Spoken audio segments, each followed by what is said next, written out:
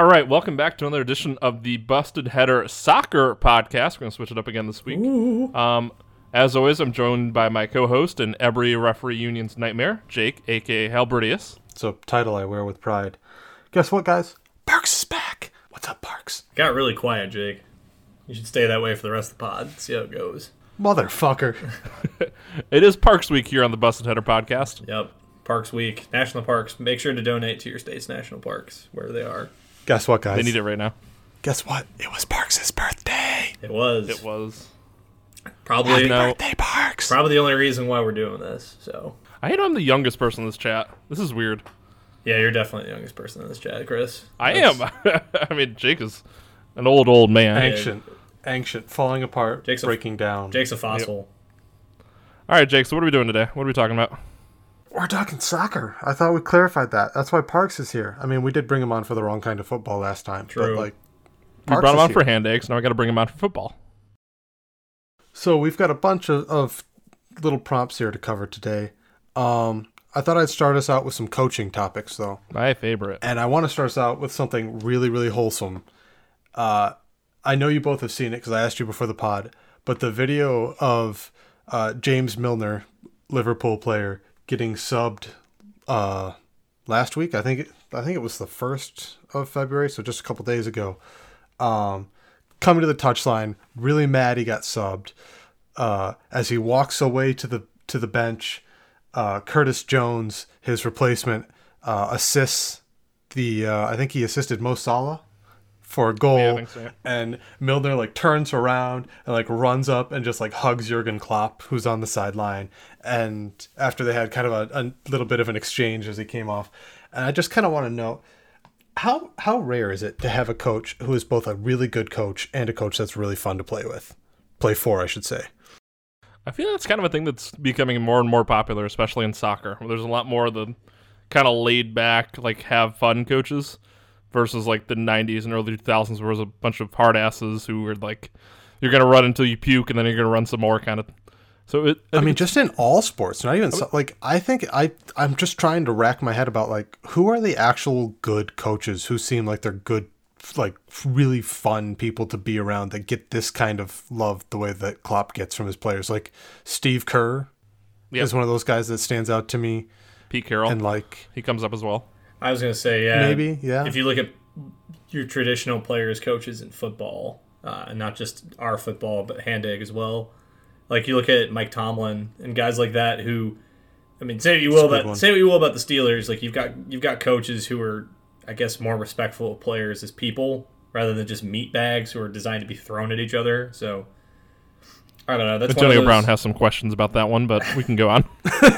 I mean, I guess no.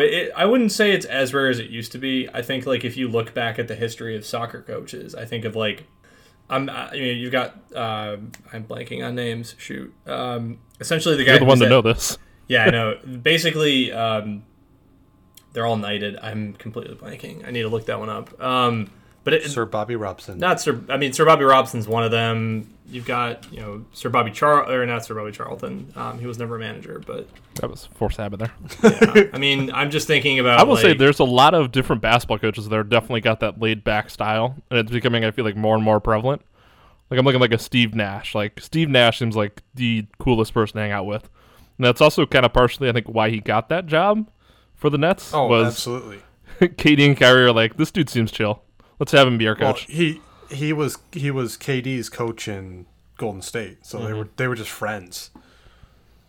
Anyway, I just wanted to lead us off with that because I think it's kind of a fun thing to see coaches who are Klopp is arguably the best manager in football right now, and also fair shout. Just seems to be one of the most joyful people to be around in the sport, and I think that's just so rare and so something super valuable. But I guess.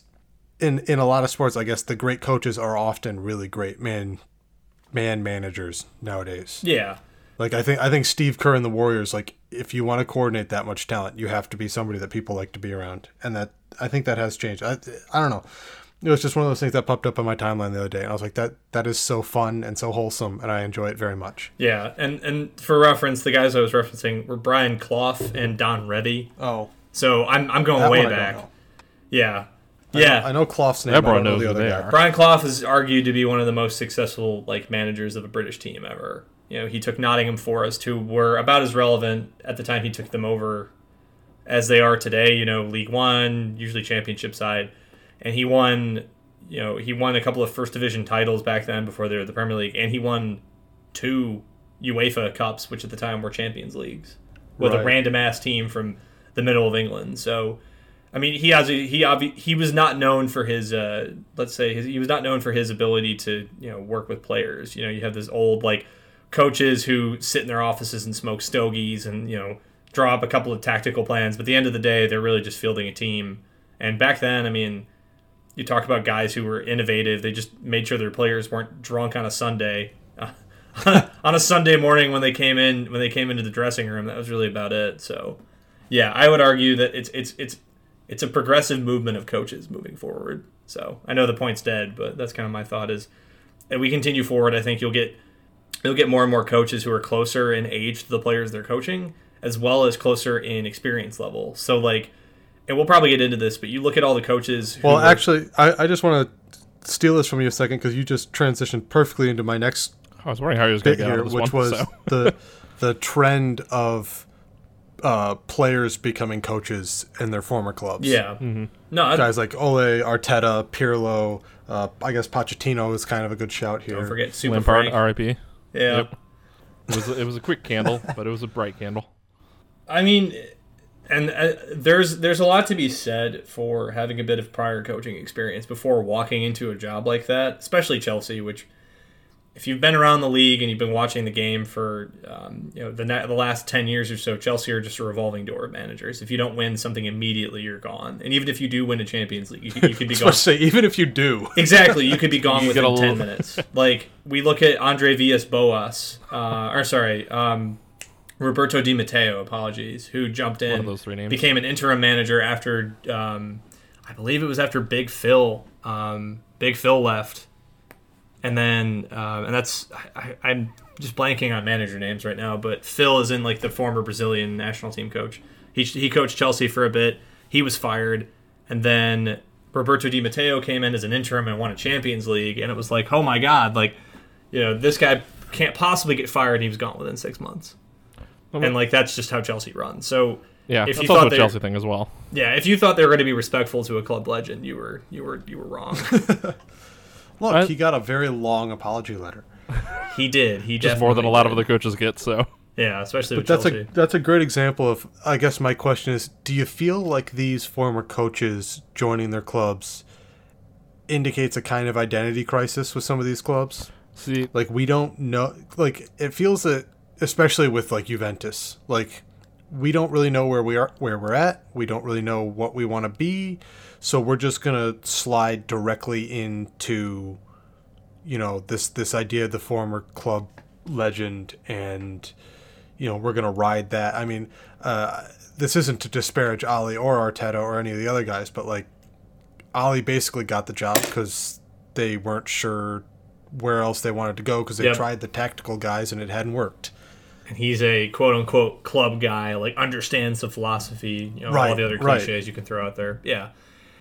I think you bring up a really good point because I think if you look at all of the different managers who have come in and fit that exact same mold, former player, usually I wouldn't call every one of them club legends. Lampard is obviously that. And Arteta was really good for you guys in the mid to early 2010, mid to early 2010s.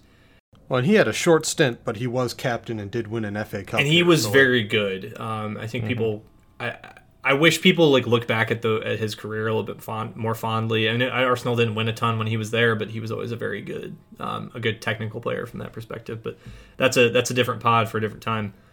I think if you look at each one of those, I guess each one of the examples we've already listed off, right? You've got Pirlo at Juventus. You've got Ali at United. You've got Arteta at Arsenal. You've got, formerly you had Frank at Chelsea. And you've got other guys around the league. And it's not, I mean, oftentimes players do become coaches, but Koeman at Barcelona. And Koeman, and that he's kind of an outlier in this regard because he's had a lot more coaching experience. And I think really the delineator here is really the coaching experience between the group of guys.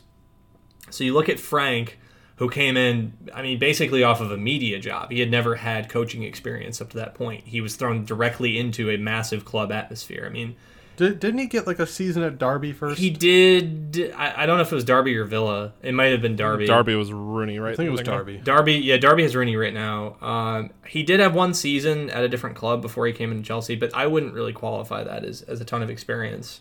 I mean, because one season is one season. You've seen how much clubs are like giant boats, right? It takes a long time to turn the trajectory of one. You can look at all of our clubs that we support for reference for that, because they fell within probably the course of 3 years, and we've been trying to get people to turn them around since the last decade. So, I love that analogy, because I'm just imagining like it's really easy to float a sinking boat. Like we plugged the holes, exactly. And you get that like new, fresh coach bounce, and then it's like, all right, now turn left. Oh. Yeah, you had a guy who was better at plugging holes than the last turning. guy. Nope. Yeah, but can you get it like? Can you turn a raft into a sailing, like a pirate ship, right, or a racing ship? This analogy is going everywhere, but you get my point. It's like you can get something to roll on 4 wheels, but can you make it race in Formula One? Probably not. Like that's where the delineator between good, like stable coach and great coach is. So the Germans say no, it can't race in F1. 9. They say 9.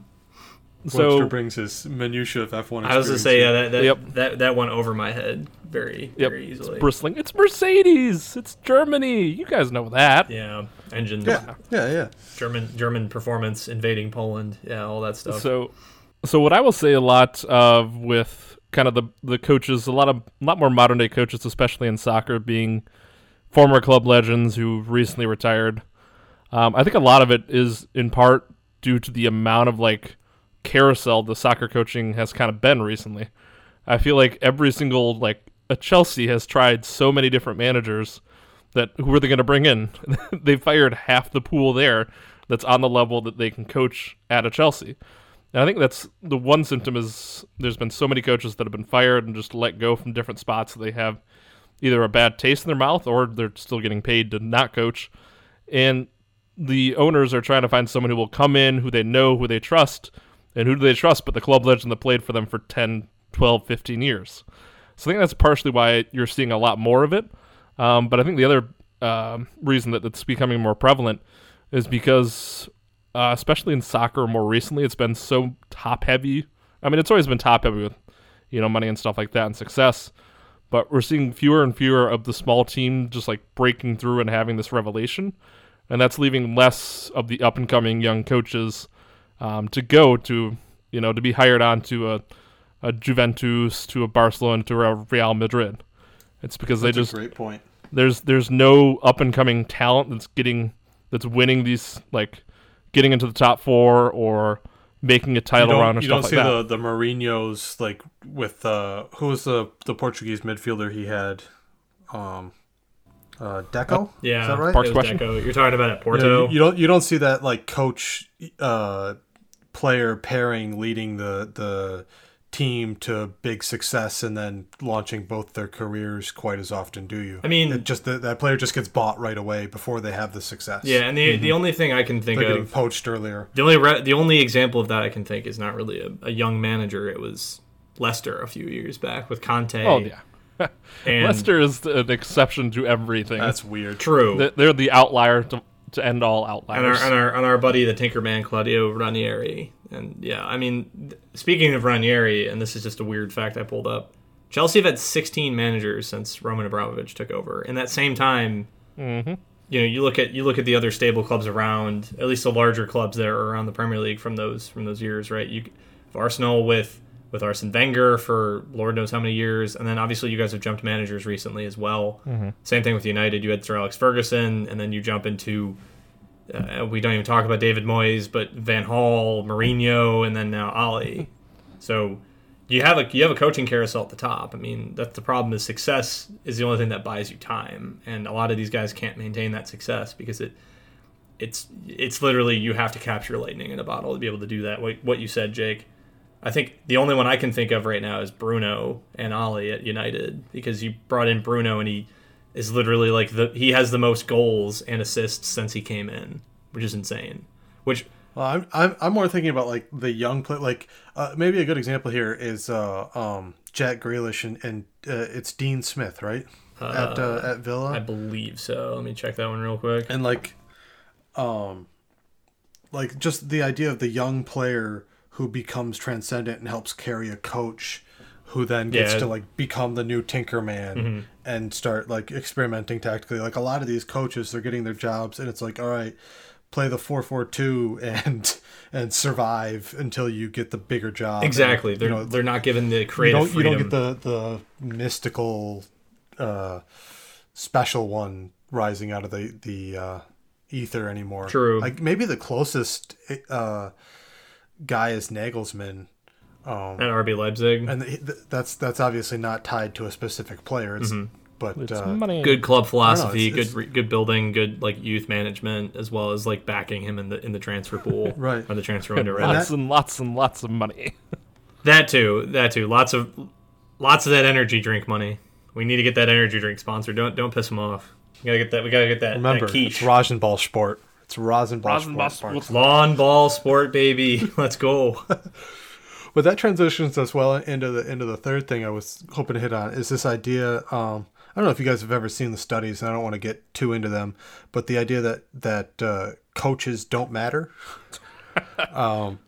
Basically, we've seen multiple people do studies that say coaching success doesn't tend to correlate to winning. Like you can take a great coach, put him in a new situation. Often it doesn't directly correlate to winning, but what does correlate is money. And I'm curious, Parks, especially as a United fan, like you see how spending money has absolutely not helped. Yep. Throwing money at the problem. There's maybe it's not- no club other than Real Madrid and maybe Barcelona where spending money doesn't help because you don't. I'm just curious what you guys think about the idea that coaching doesn't correlate to success, because I have thoughts on it, but I'm curious to hear what you guys think. I mean, Just a quick question before we get too far into it. Is this just soccer related? Is what the survey was for? No, actually, we see it in all sports. Because in soccer, I mean, it really depends on.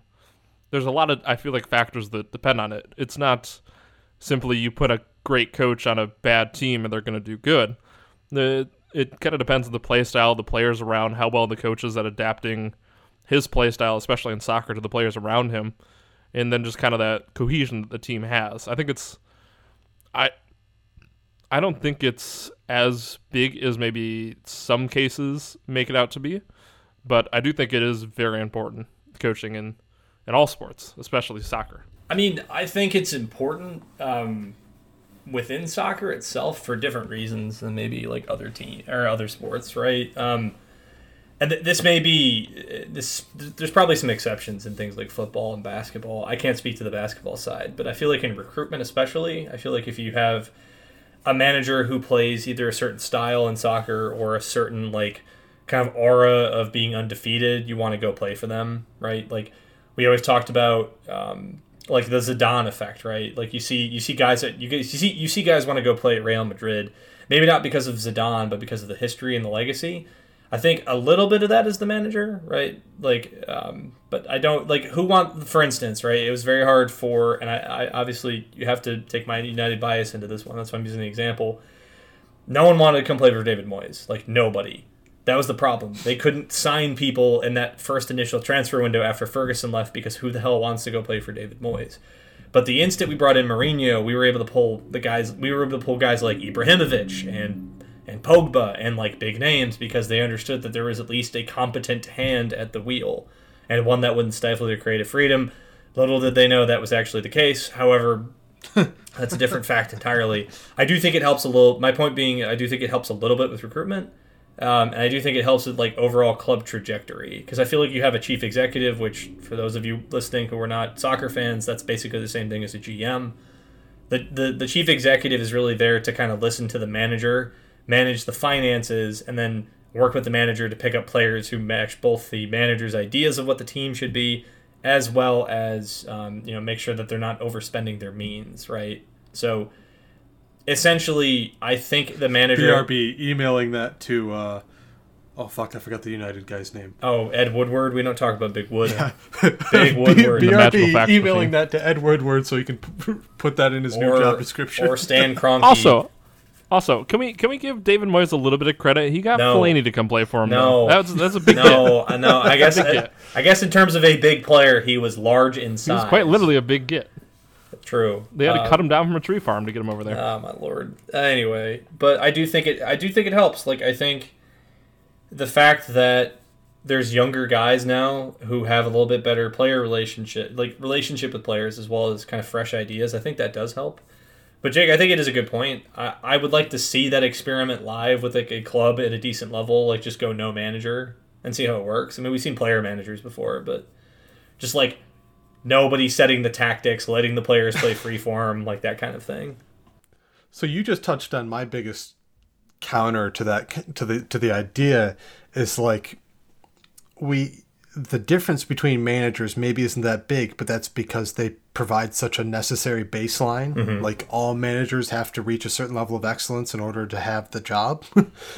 And if you suck at management, you don't last. And usually if you're playing for a wealthy club, like you're a good manager, you have established a decent baseline of success. So you're talking about people who then like, yeah, if you give this guy $150 million and you give that guy $50 million, the guy who got a bunch more money should succeed. Yeah, because you're dealing with marginal advantages at that point. Right. I think it is a really important point, though, to bring in the correlation between the coach, the style, and how well they're allowed to mate the team to their style. We look at someone like Liverpool as a great example of a team that's not only spent, a pretty good amount of money, though they've also sold well in order. They haven't spent as much. What do you call it? Their net spend hasn't been as crazy, but like they spent on exactly who Jurgen Klopp needed. Yeah, and I'd say that's a better. That comes down to good communication between your chief executive and your manager. I think that Liverpool. Right.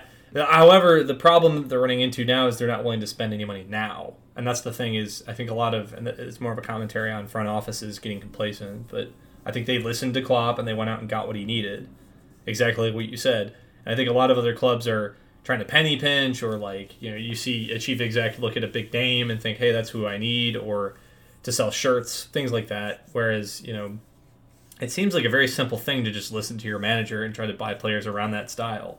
And I think the clubs that are succeeding right now are all doing that.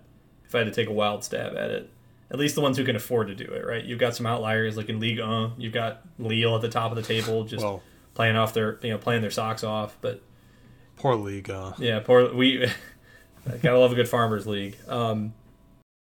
Well, Liga is going to get ruined. I don't want to necessarily dive into it, but their financial situation is awful. Yeah. I feel so bad for them. There's a lot of... They're going to lose so much talent just trying to keep themselves alive. There's a lot of weird financial situations going on around the world right now, obviously due to COVID, but there's a lot of stuff in Spain too, which is very concerning, but we won't bog down this discussion with that.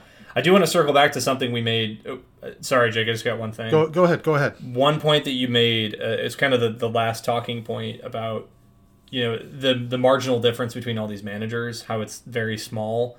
And I think the big delineator there is experience, right? To get up to that level of where you're good, you're about as good as everyone else. If you gave everyone else the exact same transfer budget, they're basically going to end up the same. I think that the thing that cuts that is experience, right? Like you've got guys who are in each of those jobs around the top 5 leagues in Europe who are young managers who are former players. They got the jobs because they're former players and because they have ties to the club. But the guys who are more successful tend to have a little bit more experience, right? You've got Pirlo, who, arguably he's not doing poorly at Juventus. He has a little bit of managerial experience, but for what's expected of that team every year, he's falling way short of expectations. The same thing with Frank. Frank only had 1 year at a separate club before coming to Chelsea, and then to some extent Arteta as well. I don't think Arteta has done a bad job per se. He's just a bit inconsistent, and I think that comes from the fact that he hasn't been his own manager. He's been a Pep disciple, which in terms of people to follow is not a bad mold to follow at all. And he's done a lot of good things at the club from what I've heard. And from the articles I've read about like the culture change around the dressing room. However, I think a lot of his inconsistencies stem from not having a lower tier job for 3 to 4 years, or a job in a different league that has fewer pressures on it, to where he can rely back on that experience of when he was managing guys who were not as good, right? Or he had to change things up. He didn't have, Premier League quality players. I want to push back on this a little bit, because I don't think experience is the right word. I think flexibility is the key word. It's always the coach who understands how to change, with their situation, and you can learn that from experience. That's usually what you hope, is that you have enough experience to understand how to react and how to change.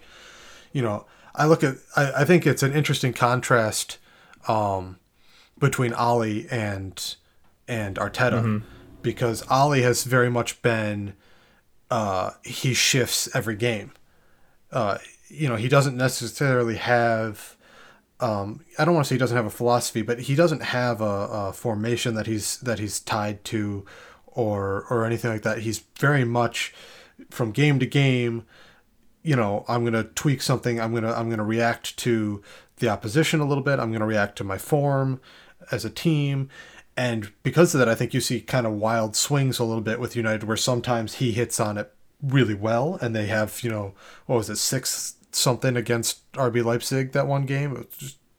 And sometimes you end up with games where United look like poop because it just doesn't work.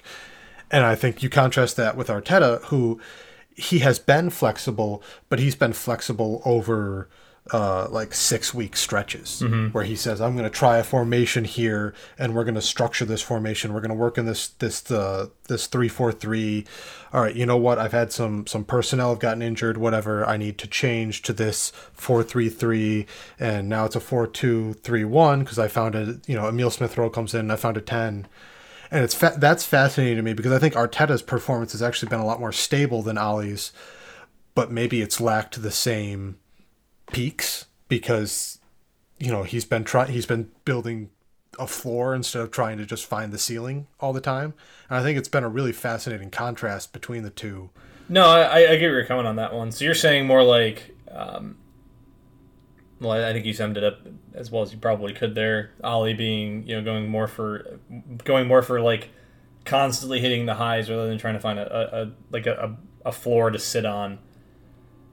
And I mean, I would agree with most of that. I think that Ollie is trying to adapt his tactics to meet the opponent. I think that's right. Well, that's yeah. And I think Arteta is very much, I want to dictate what we do. Yeah, so it's basically Arteta's coming in with a philosophy if we play our best every game, we play our way the best we can every game, that we'll win. Whereas Ollie's hey, we're going to game plan and script everything around beating this opponent this way, and if he gets one thing wrong, then it's the end. But if he doesn't, then you 9-0 Southampton. So, or rather, that's probably a bad example, but you 6-0 RB Leipzig at home, or you get doused by Tottenham Hotspur. It's one or the other. It's not even that so much. It's just how do I put it? Ollie is willing to just throw the haymaker. And that's not to say that he doesn't always, he doesn't sit back in some games or whatever, but he's willing to make very sweeping changes, except for he always plays Fred and Bruno. Fred and Bruno play. But, big sweeping changes in tactics and formations. Sometimes it's the 4, what is it? Kind of like a 4-4-2, I guess, where he plays everyone really wide and plays with 2 strikers. Sometimes it's the lone striker in a 4-3-3. He'll split both strikers up top. Yeah. He swaps formations, he swaps personnel, whereas Arteta, it's always, he changes quite a bit, but it's always very little tweaks. I'm going to play Ainsley Maitland-Niles so that I can shut this winger down, but I'm going to focus on the right side instead this game. But it's always within the same structure and the same formation. It's an interesting thing where he leverages continuity in a way that Ollie doesn't, but maybe he sacrifices the element of surprise in doing so. Yeah. And yet I think both of them have actually been very flexible coaches. I think within, you're just saying they're flexible in different ways. Well, right, and because I think at first glance you might think that Arteta is an inflexible coach because he plays a consistent structure, And yet I think that within the mentality he has as a coach, he changes what he does quite often. I think that's kind of fascinating to watch because he it's a limit he puts on himself, but it's he has to make these changes with much smaller adjustments, right? He's not just how do I put in my head I'm thinking of it like a photo editing analogy, and I blame you, Parks, because I've been watching you edit your photos. Yep. But Ollie likes to just slap an Instagram filter on it sometimes, and it's just like bam, we're going to hypersaturate this thing, and sometimes it looks great, and sometimes you're like, what the fuck were you doing, Ollie? Yeah. And Arteta's like very much like playing with the levels, just like really subtle tweaks to the curve the whole time. No, I think that's a good analogy. It's a fascinating contrast between the two, because I think both of them have done a pretty good job, especially considering what they took over from in completely different ways. I would definitely agree with that. I think, and this is more to complement your point, I do agree, like, Ollie is very much like, we're going to change everything on a whim, on a dime. We're going to throw completely new packages at people just to mess with them. But I think a little bit of it is also the personnel challenges he's had. And I don't want to get too deep into this because I know we're straying quite heavily from the original topic, but I think Ollie has had to make a lot of... Actually, this is point number 6. Oh, man. This is the fun of not knowing the outline and when going. You didn't book me long enough for 6 points. You've managed to take this conversation exactly where I've wanted to go this whole time. So you're doing great. I've just been telepathically reading your outline. But keep going. You had a point. So I think that Ollie has had some unique challenges with personnel. I'm not saying other clubs don't, but I think that United, especially the last couple of seasons, have had a lot of deadwood hang on, and I'm talking like Rojo, Phil Jones. And that happens to be coincidentally the same issue Arsenal's had with deadwood, yeah. And I think you guys have done a good job like removing it. But United, like Ollie has been absolutely ruthless. Like his first season in, we shipped out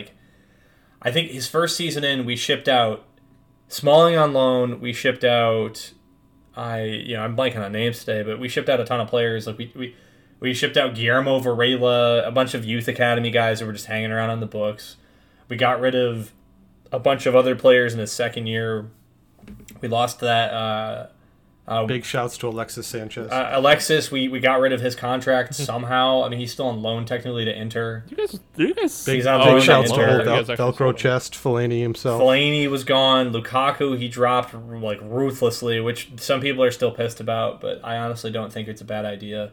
And I think it put more onus on Rashford and Martial to actually perform and score goals and not hide behind someone, and I think that's done a lot for them. That's a different point entirely. He's also gotten rid of like guys like Diogo Dalot and Darmian, who were just sitting there, like who would occasionally feature because we needed a guy. But like, except for the one game where we needed a body to play fullback, right? It didn't exactly make sense to keep them on the books. And for some weird, inexplicable reason, other managers kept them. Maybe it was their personality. Maybe it was the fact that, they were good dudes in the dressing room, or they were there as a backup option because someone wanted to play it safe. Ollie said, no, I'm getting rid of these people. If they don't perform, doesn't matter how friendly they are or what they bring to the table outside of their performances on the pitch, they're gone. And he's brought in like youth guys. He's done like the United quote unquote thing. But I think his biggest, what I've loved most about him as a fan is that he's just completely ripped out the deadwood. And all of his buys in the transfer window have just been slam dunks. If not slam dunks, then very good. I mean, you could argue the Maguire trade, but that's a different point. I think what he has done has been good. I wouldn't necessarily say the value was there, but that's a different topic entirely. So I don't want to get too granular from club to club here, but I think both. And I hate to keep using Arsenal and United just because we're Arsenal and United fans. I'm shocked for one. We need to pull in more. We need to pull in a more diverse fan base to this. That's what we need. Well, but I think the reason is that they're in such interesting contrasts while being in such similar places. So I think United overall right now have a more talented squad, but I think they're actually in a very similar place now with a contrast in that I think both clubs have kind of cut out, as you say, the deadwood. And now it's interesting because Arteta is very much in control at Arsenal. Mm-hmm. Yeah.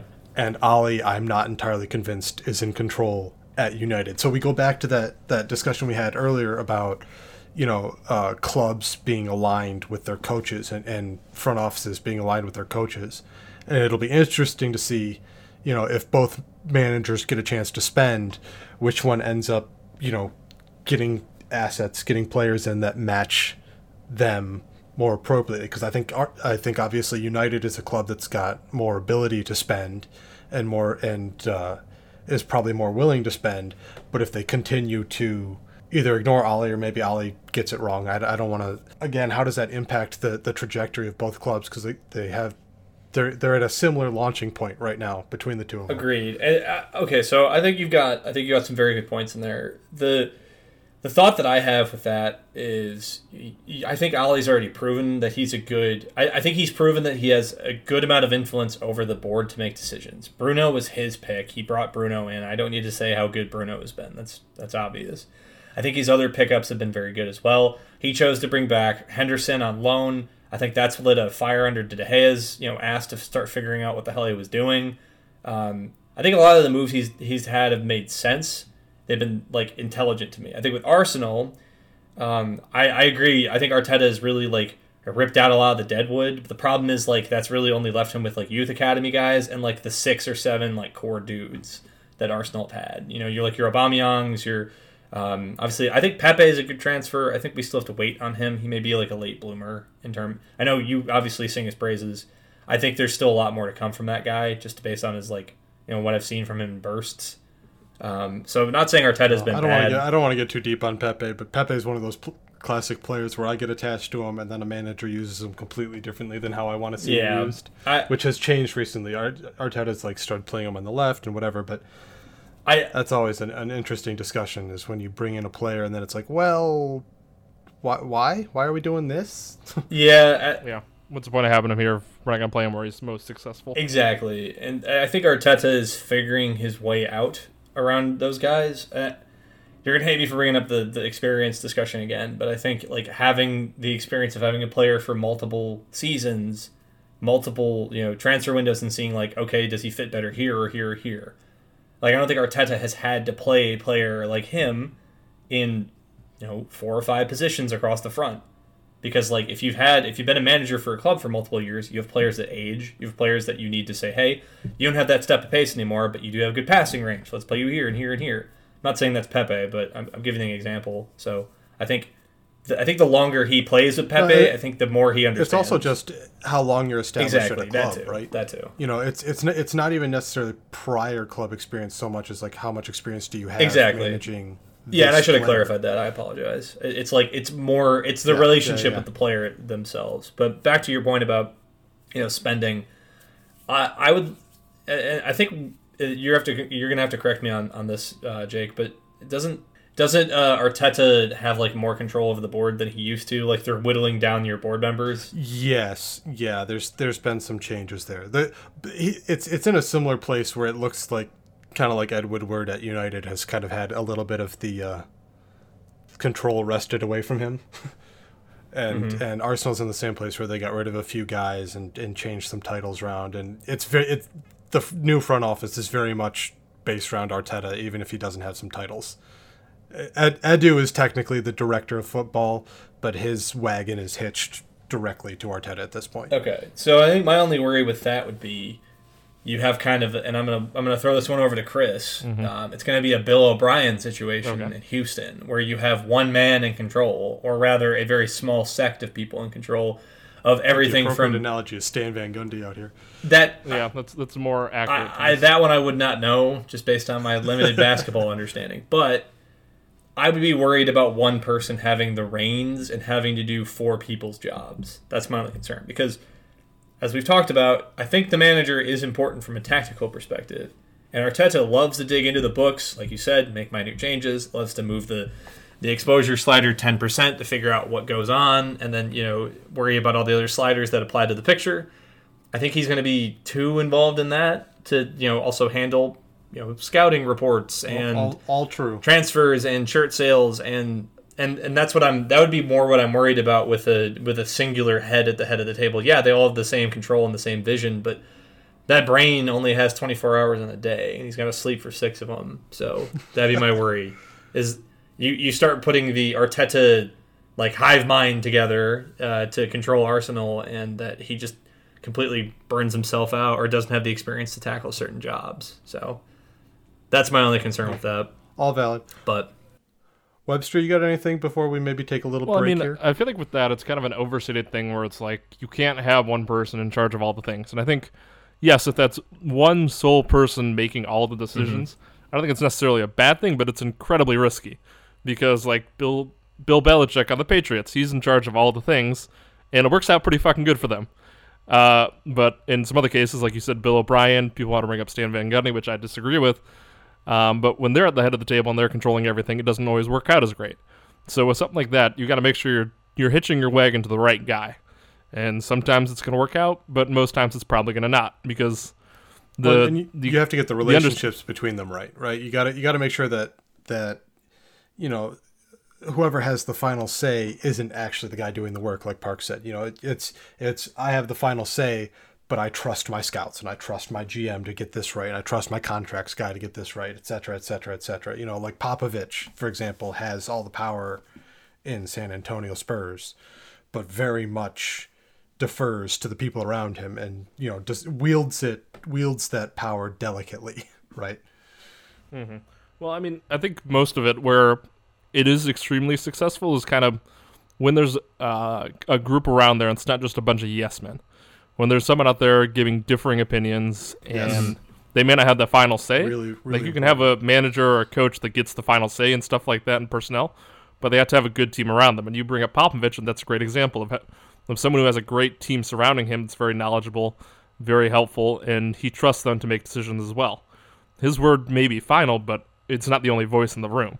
So I think the idea of having this all-powerful manager as this like awful thing, I think it's overblown. I think it's been handed to the wrong people, and it can only work for certain coaches and managers. But I don't think it's a bad thing in and of itself. No, that's a fair point. I just like the amount of wagon hitching analogies that we're using out here. You got it stuck in my head. No one. I just want to let it be known that no one circles the wagons quite like the Buffalo Bills. But that's shout out to Ati. That's a shout out to Ati. Let's take a quick break here, and then let's get back to talking about some players and some other stuff.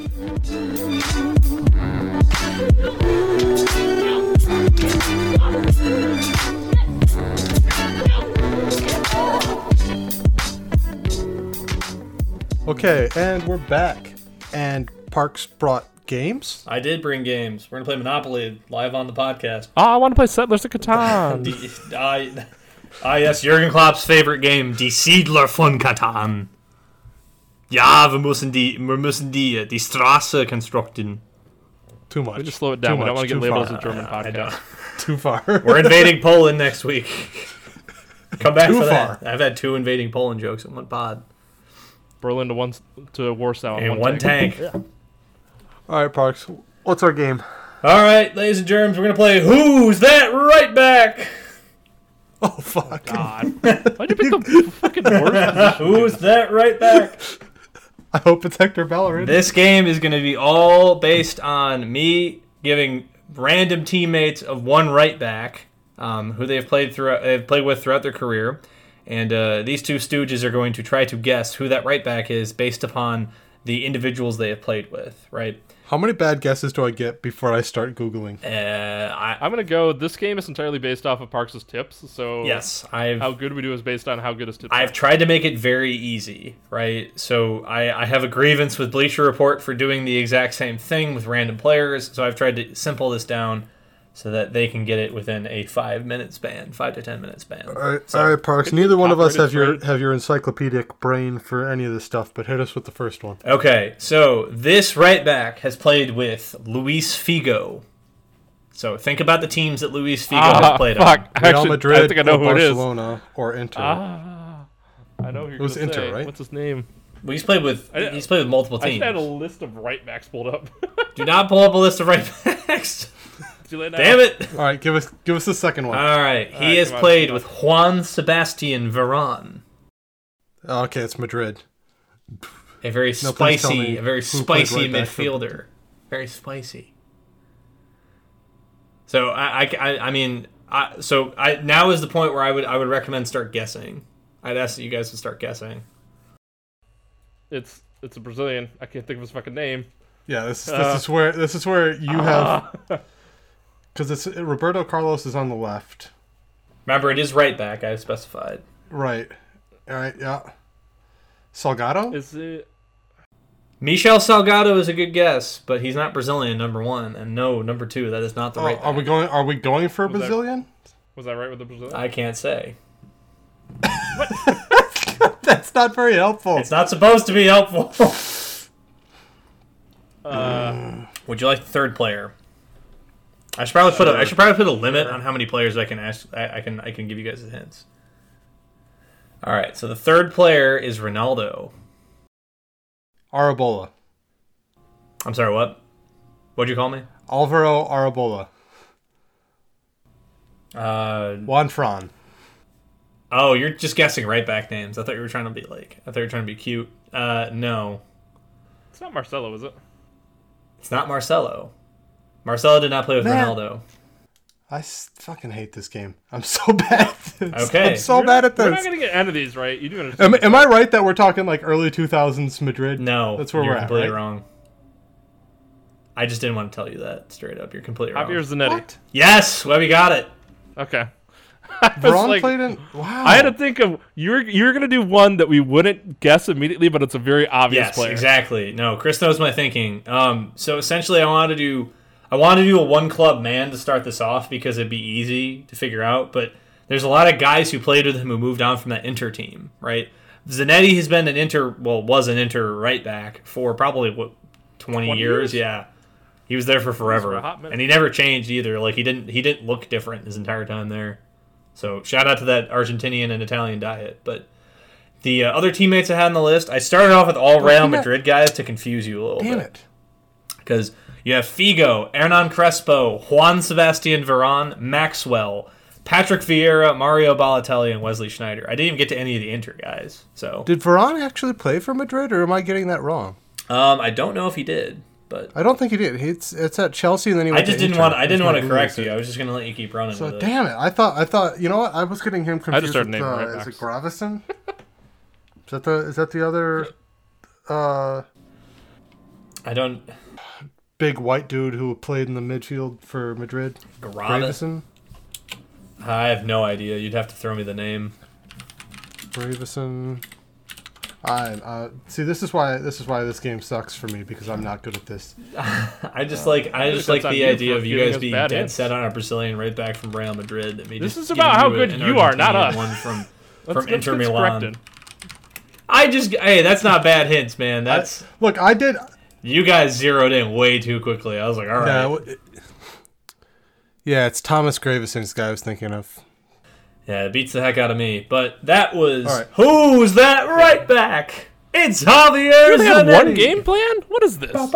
Is there another one of these? I can throw up one really quickly. I did have a backup one. I thought it would take you longer. I got him like my second guess. It did take us forever. It did take you guys a long time. Anyway, that was a mess, but that's All right. okay.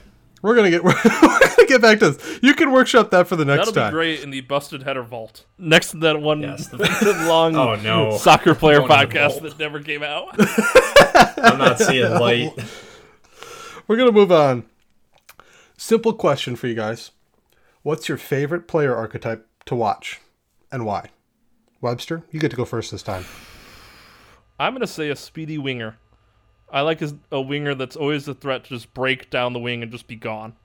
It's something that, I got into Arsenal watching like Theo Walcott and obviously seeing Thierry Henry clips before him. But just that winger or that forward who just at any minute can just break for the goal. And there's nothing the defense can do to stop him. And it's just a one-on-one with the keeper. Inverted or traditional winger? I would say inverted. I kind of like for them to be able to shoot with the foot they're coming inside with. So Oh, see, if I'm going with the speedy winger, I want the traditional winger. nah, You got the. I want like The the shot superstar. the shot across goal after you beat a guy, like you race a guy down the baseline and then blast it across goal is one of my favorites. I don't know, but that's my favorite. All right, Parks, how about you? I've always been a fan of the all-action midfielder personally, because that's what I always wanted to be, but I was never good enough. Same. Because you grew up a Roy Keane fan. I did, man. Roy Keane just killed people. And a Scholes fan. I did, yeah. I was pleasured with Pleasure? That's probably. Yeah, I've had a lot of questionable phrasing. Are we still doing phrasing? Oh no, we're definitely doing phrasing. I had the pleasure of growing up watching a bunch of very good midfielders, specifically ones who could hit stuff from range and tackle people well. So I always enjoyed like the guy who literally covered every blade of grass and was the standard won the game for his team and tackled everybody everywhere. Essentially, how I try to play in pro clubs. I'm hashtag Mr. Worldwide, and if Pitbull's theme was a midfielder, that's what I would want to be. So Parks' Pro Club heat map is just the same shade of yellow in every single square. I try to draw it. I try to make. Yeah. He fills out the whole map. Is it structurally helpful? I paid for the whole soccer pitch. Damn it! I'm going to use it. Is he in every highlight video? Yeah. It could be in the background. Somewhere. Could be sliding. But I'm going to be everywhere. Somewhere, but he's in every photo. Hey, man. Earth covers 70%. Water covers 70% of the Earth. I cover the other 30%. And I'm going to be dead by the end of the game. I think Earth does cover 70% of the Earth. I think you are correct on that. Man. I'm making sense even when I don't mean to make sense. And I've had one beer. Hashtag Lord. Oh, Lord. One Still beer broke. And a couple other things as well, though. Yeah. That's how it goes. All right, Jake. What is your favorite one? It's always the six, the dropping midfielder, the libero. There's something, yeah. Whether it's the not really so much like the Conte role, the Mukelele role, more the Pirlos, the Thiago Alcantaras, the guys who just they pass their way through every game and they have possession, because to me the players who can control the ball on one instep and just shake a guy and the most subtle little dribble, and then suddenly they're free and clear in space and they're making this simple pass, and yet it's all this from this really complex reading of the game. I think it's something that distills the sport into such a pristine little moment for me, even more than a goal scored, because there's something so unique about the vastness of space in a soccer game, and yet how impeccable the control and the IQ has to be for those players. So for me, it's always been the six ever since I started watching 5 years ago. Talking about the vastness of space now. Yeah. Had a real far tangent there in my mind. And how I cover that vastness of space in pro clubs. All right. So I have a couple more gamey things to close us out on here. First things first, you can transplant any team from one league to another league. Which team and why? Okay, so counter question. Can it be is it this year, or can it be any era? Let's stick with this year. Okay. Let's stick with this year. I'm not opening Pandora's box. I don't have the mental capacity an hour into a podcast for me to pull in time 2009 Stoke City and drop them into La Liga and see what happens. You know what? I might be here Finally for that one. figure out that question. Does that mean they leave the Premier League and I never have to see them play Arsenal? No, Because I want the image of Rory Delap throwing in 40-yard throw-ins into Barcelona's box and having somebody if it saves Arsenal from a couple Stoke-related defeats, I'm all for it. Oh no, we can't have that. I can't have that. That has to remain consistent. I can't modify that timeline. But anyway, back. Rory Delap remains one of the few people that Arsene Wenger was ever mad about. Which is just so fun. I do love me some Rory Delap throw-ins. But back to the topic at hand. Webb, we'll go with you. We'll go with you, Sir Chris. No, I'm going last. No, you're going last. I know how I want, and it's going to be good. So we're going to wait around for it. Okay. So if I could transplant one team from any league into a different league from this year, right? Am I going first? I guess I've been christened to go first. You're the one talking. Okay. I don't want to steal Jake's because I think I know what it is. I would like to see. I highly doubt it. I would like to see. No, steal it. Then it makes them come with a new one. I would like to see Aston Villa from this year's Premier League. I'd like to see them in the Dutch league. I think that'd be an interesting one, and here's why. They have a lot of youthful players, right? And I think the way that they play through a central, attacking midfielder with Grealish, I think you'd have a lot. I think honestly that Villa team. I know they're not flying super high currently in the Premier League, but I think they have enough consistent talent game over game, because The games that they've lost that I've seen them lose have been very close, very tight, very like tight and gritty.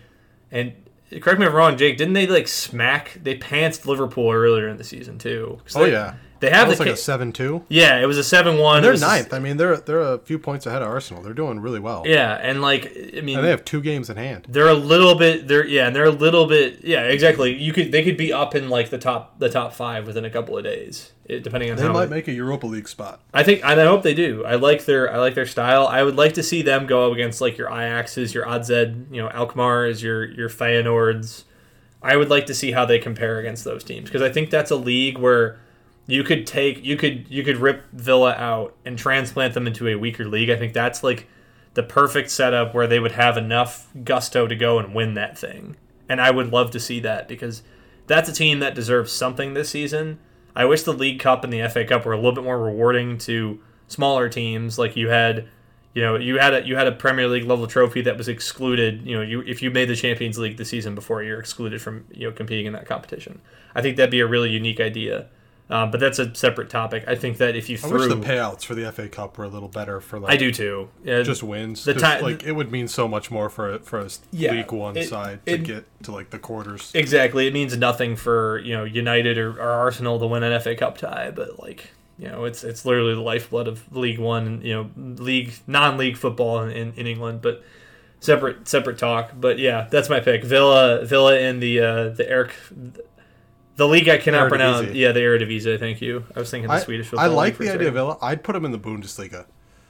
I think they've got like such a fun athletic midfield that I think they'd really compete in the Bundesliga. I do too, but I just wanted to pick something where I think they would like clearly run away with a win. I mean, it'd be them and Ajax for the Eredivisie pretty consistently. And that may be a crappy take, but I honestly think Villa could compete for a title in the Eredivisie. So I think they'd be probably favorites. That's my take for their Villa's good. Villa's very good, and they're a fun team for this exercise because they've got some like really good talent and they've got a lot of athletic players and they've got some really I think they've got some guys on that team who are going to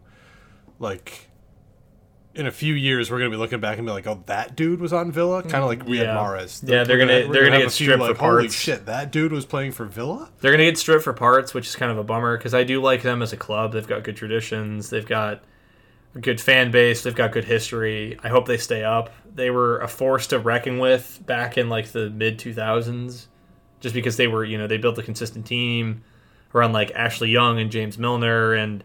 Yeah, Benteke. Benteke came later, but yeah.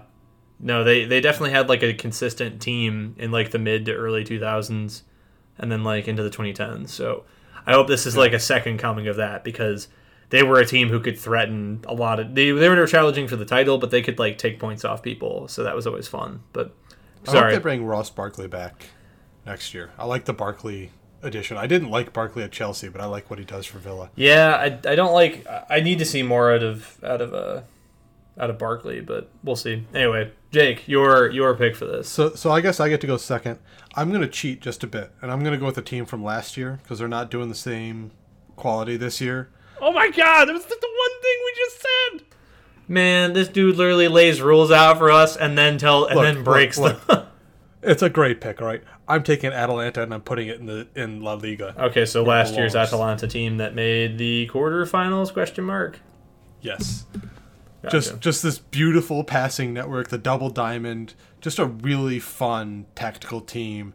And yet, like, Italy is just so structured in some ways. And Italy's so much better now than it was a few years ago. Yeah. Like, Italy, like, when I first started watching just like 4 or 5 years ago, like Serie A was pretty unwatchable for long stretches, and it's not anymore. It's much better, but I think like that Atalanta team would have been so much fun in La Liga. Like they were already really fun. It's always watch Atalanta. That's the phrase. Always watch Atalanta in Serie A. And I think if you take them and you put them in a slightly more chaotic and like slightly less physical league,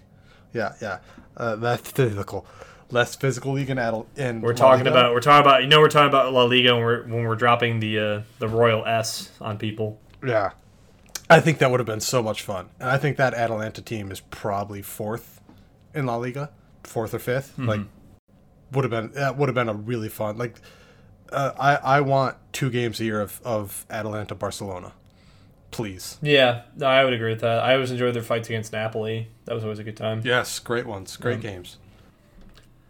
That's a solid pick. No, Or- yeah, like I won't comment too much on that one. I wholeheartedly agree with that pick. Is it my turn? Mr. Chris, what do you have for us, good sir? So I do not have much justification in this pick, so I'm going to have you guys, since I don't really follow soccer as much on a day-to-day basis anymore, so I'm going to go with kind of a more of a historical pick and something that I think will be funny. So I am going to take a team from the Premier League and put them in Liga 1. Ligue 1? Okay, so You which can put them team? in the Farmers League. Yes. Who is going to grow potatoes? Who? You got to guess. Wait, we have to It guess is- your pick? It is not a top team. It is a newly Leeds. or a newer Put Leeds promoted in League One. Put Leeds What? in League One. Exactly. I'm putting leagues in League 1. Ah, yes. Oh, My yes. God, could you imagine that? I mean, I'm not even thinking from like a player perspective. I'm thinking more of the fans. Like, could you imagine? I'm thinking Bielsa. Put Bielsa in League One. I love that. I want it to happen. I want Bielsa recruiting young French talent. he could win that. He could win that, considering what's going on with them now. Yeah, They would not be bad. They look like they're doing pretty good Do- this year. They got a respectable side in the Premier League. do so they Leeds could have a probably do pretty good draw in this Liga 1. season? Is my question. Do they have a single draw? I think they do, but I think it's, They do. They have 2 to be precise. Okay. They are 9, 2, and 1 or 10. Excuse me. I can read So numbers. almost perfectly balanced, as all things should be. No, so You guys can feel free to explain it, but I think that is the obvious choice now. On why we even bother with this game. We all know that's going to be the No, I thing, so. mean the obvious choice is to put Leeds somewhere that they weren't, just to see what would happen. But But The only the problem is French that we is like the did culture see with the Bielsa bad coach league. Marseille and Lille, so like it's been done. But also, yes, I don't think he's been able to take the gloves off those teams like he has been at Leeds, though. So that'd be my no, thought on probably that one. not. We're like, But I think Chris knocked this one out of the park. I think this would be a fun one to watch, just because the players that they've got, how weird they play, the fact that they just go for it nonstop and they don't care if they lose as long as they went for it. Like that's all that matters to them. I think you'd have a good. I don't know if they'd win the title. I think they'd no, be up I there. don't even think they'd. I'm know not even if sure they'd they'd be win the top title. I'm looking- 5. Yeah. I mean, like, think you'd who top. else is going to threaten? Who else would batter them on a weekly basis? PSG, Lille, Marseille, So Lyon. that's probably what six that six probably games puts out them of the in year 5 or where it's 6. up in. I mean, I don't know who else they'd lose to though. That's the thing. No, I would say 5 or 6 is where I think they would end up. Yeah, I mean that's a team where you could dump them into any league and it'd be a fun one. I think. But like Lille getting all the young French forwards in their academy all of a sudden Yeah. would be a lot of fun. I think I honestly like them in the Bundesliga just at the pace that league plays. I would love to see them in there. That's my thought, but I think the most volatile league. I don't know that moment- this Lille team fits the Bundesliga. No, I'm not saying Lille. I'm saying Leeds. Or sorry, yeah, Leeds. I don't know if this Leeds team fits the Bundesliga, but like I'd love to see Bielsa coach like Bundesliga side. Borussia Mönchengladbach. Blah, blah, blah, blah. I just remembered that, I Borussia apologize. Mönchengladbach. Yeah. That's what happens when I'm not looking at it and I try and say it from memory. Mönchengladbach. Mönchengladbach. Say that with me, kids. We're gonna get everyone on this pod hooked on phonics after this. But that would be a fun one. German phonics, to be specific. But yes, that would be a fun one. Really, I don't even care All the about Leeds. I suffixes. just care about Bielsa. I don't know. I'm happy that there's actual justifiable reasons behind my take, besides the memes. So, I mean, you could have legitimately thrown Leeds at anything. You knew we'd get all mushy about Bielsa. Yeah, You knew what you were I don't doing. know if I get mushy about Bielsa. I hate Leeds. I get mushy about an- Bielsa, that's for sure. I hate Leeds as an institution, but that's because I'm I'm a weirdo. All right. So moving on. the last question I have for you guys: you get $100 million check. You're a mid-table team, say Brighton. What do you spend it on? Youth Academy.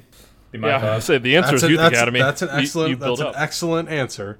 Let's stick with players, because the youth academy is great, but it's also about 15. We have to million, pick 20 Brighton. million of it. We have to pick Brighton. I'm just saying someone like that. I would think someone for that's got the sake of the decent exercise, structure. I think we want to pick one club and figure out what we would do to it in order to improve it. I was thinking more of a concept of like what players do you consider most valuable, Ah. and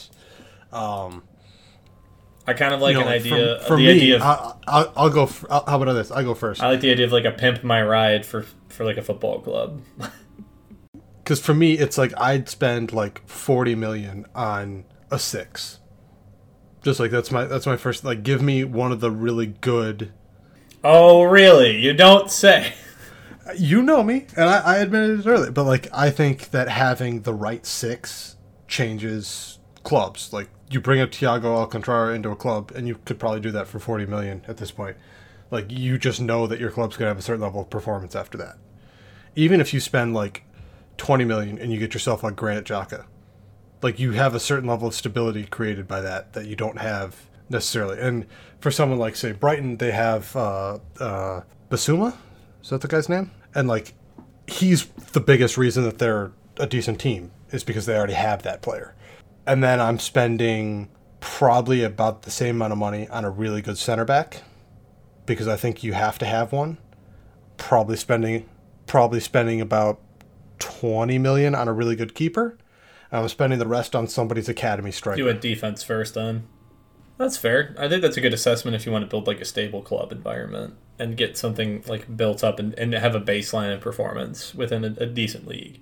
I'm gonna be balls to the wall here and say I want a like fiery young like attacking prospect out of Portugal or Brazil. Maybe not Brazil, but Portugal. I want someone who's gonna be like I want like. This is me like taking a mid-table team. Let's just say like you put me in control of. No, this definitely isn't the Manchester United fan who rooted for Ronaldo, CR7 Ronaldo, and Bruno. Give me Newcastle. All right. We'll do Time Weir side. All right, Newcastle.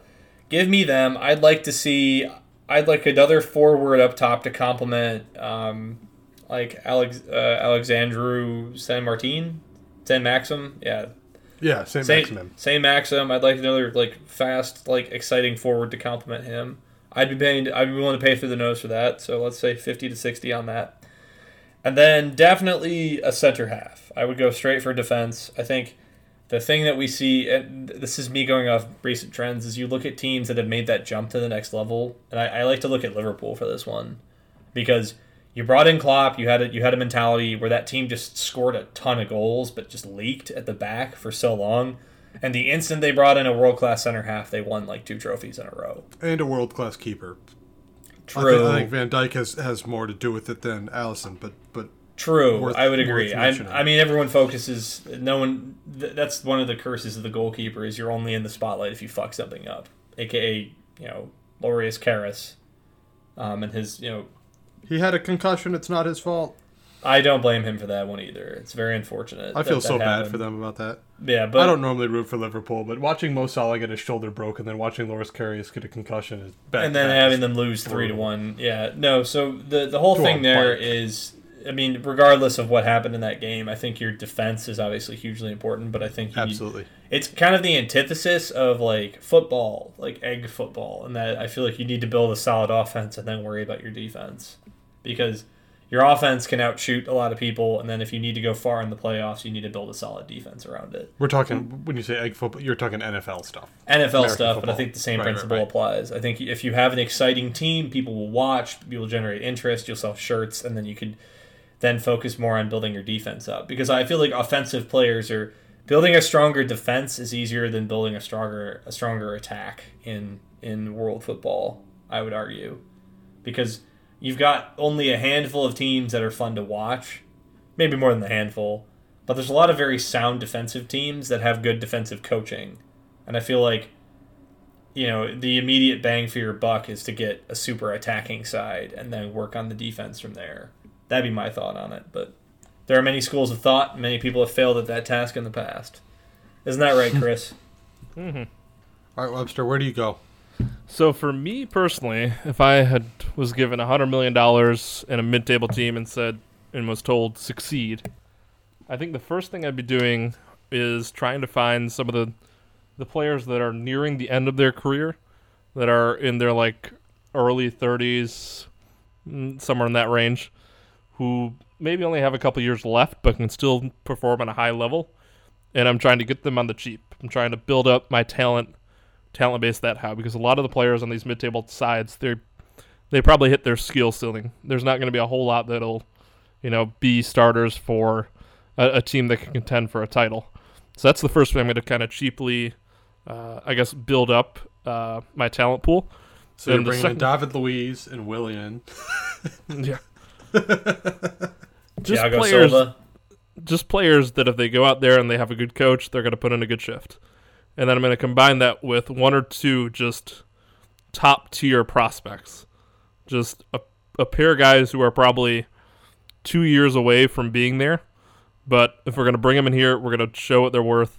And they're either going to make it or they're going to flop. And my season's going to depend on what they can do. Mm-hmm. So that's how I would do it. You're thinking like, and because you've got experience on your team, you can build that with those guys. Exactly. They'll have guys that'll put them in the right place. They'll get them in positions to succeed as players. And they'll learn a lot in the process. I was going to ask you to extrapolate on that. Would you have specific positional preferences like Jake and I had, or are you thinking just like in general, like who's available at what, and go from there? I mean, it always depends on, of course, who's available. It's a very kind of open-ended question in that regard. But specifically, I'd look for, especially in the back line, a more experienced group of core defenders. Because especially when you buy defenders, it takes them a while to mesh. Yep. But my feeling is that the older players that have been in the league longer, who have been around a lot of different pairs in the back line, will be able to mesh a little bit sooner. And then combine that with the young hotshot winger, or like the attacking mid who is on Real's B team, but should probably be on their A team and just needs that playing time. Mm-hmm. That's what I'm kind of looking for in a team. No, it makes sense. I mean, the defensive argument you threw up there it doesn't always work, but it does work in practice more often than not. So I'd give you that. I feel like you have the best chance of succeeding that way. Yeah, no, you're hedging your bets at that point. You're taking percentage chances at that point, and that does make sense. Like you've got guys who are comparable in multiple systems. They can handle different setups defensively. It makes more sense that you'd be able to pair older defensive players. My only worry would be pace at that point, but that's just like, Arsenal brought in Mikel Arteta when they did. It's just like Mikel was already like 30 at that point, and they paid like 13-14 million, I think, for him. I can't remember. Yeah, but his game was never based on pace, and like his game was but like that. I think that's what you do is you bring in all of a sudden you have a senior, midfielder who just like he's not going to make mistakes. Yeah, he knows where. And if you're the guy who's like, especially like, I was thinking more like, how do you take a mid-table team to a Europa League spot? But if you're thinking like, how do I take a relegation team and keep them in, 11th? Mm-hmm. Like that's the kind of purchase where it's like, yeah, get me, 29-year-old Mikel Arteta, ask Man City for David Silva at the end of his contract, and like just give me these players who know what the hell they're doing. Bring in, like I joked earlier, but like bring in the David Luiz. He knows what he's doing. He's not, he's not top 6 quality anymore, but those are guys where they give you a whole lot of value. Now the problem you have to worry about there is like you don't have a long-term investment anymore. But if those academy players that you buy up come good, then you can start churning things out. Yeah, exactly. No, that makes sense. I mean, I've got no arguments. It's a good point. It's a very good point. I excel in this. All right. Anybody else have anything you want to talk about before we leave? I've got one thing, and that's all. I think we did this with our first podcast. It's a tradition I do like, and I do want to dedicate the podcast to a singular player. Oh. So it's always a random soccer player with me. That's kind of the fun part about it. Yes, it is. This one's kind of it's a somber one. When I started watching soccer in the mid-aughts in 2005, roughly, United was my favorite team, obviously, but we ran up against a lot of like random teams from like the mid-2000s that were pretty decent, and random players who had great names. And one such player was Papa Bouba Diop. Papa Bouba Diop. Papa Bouba Diop. Rest in peace. And I was getting to that, yes. He was a man of fun name, fun disposition, and ridiculous play style at 6'5", almost 200 pounds, just a monster in midfield, destroyer. Did not have control of his limbs often. Would fly into things. Was very we'll say energetic. But he did pass away earlier this year, or rather in 2020. So yet another thing that 2020 took from us was Papa Bouba Diop and his amazing style of play and his very goofy smile. So I hope his family is doing okay. I hope he rests in peace, and I hope his memory is cherished by the Senegalese national team. So that's my dedication to this podcast. I love that. I just want to say, when it comes to random players, one of my favorite Parks moments was the podcast that never made it out because we screwed up the audio. But we did that soccer drafting podcast, and we drafted like all-time teams. My team wins. Nope. And one of my favorite moments was Parks getting mad at me for not appreciating Lauren enough, the Arsenal right back. Oh, Laurent, yeah. Yeah, one of my favorites. Just speaking of random players, you were like angry that neither Webster or I had picked Laurent because you just liked him so much. And Dude played for so many teams at such a high level, and he even played for your own damn team. You were like, oh, he's kind of an average guy. I'm like, no! You don't understand. No. No. You're gonna make me bust out the audio again. Yeah, I love Lauren. That we need to do another Twitter poll. That was a fun one. We had a lot of interaction on that one. It was a good time. The thing that always cropped up was like people were like, Webster I think had Cannavaro, and I was like, either people were United fans and voted for you, or they were Italian or like Spanish fans, and they voted for Cannavaro. Yeah, that was one of the two. That was it.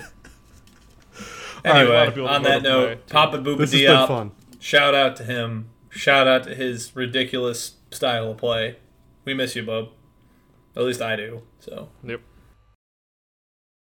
All right, I think that's it for us. Thank you, guys. I think this is going to replace our 3 things for this week because there wasn't anything really to talk about this week. Nope. You can follow people on Twitter. You know the way. It's in the link in the description. Yeah. We'll see you next time.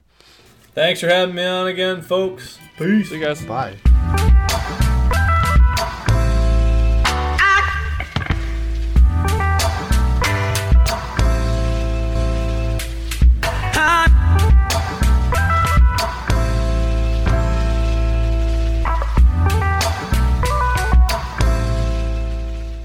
Today's music was made by Blank and Kit. You can find a link to their music in the description.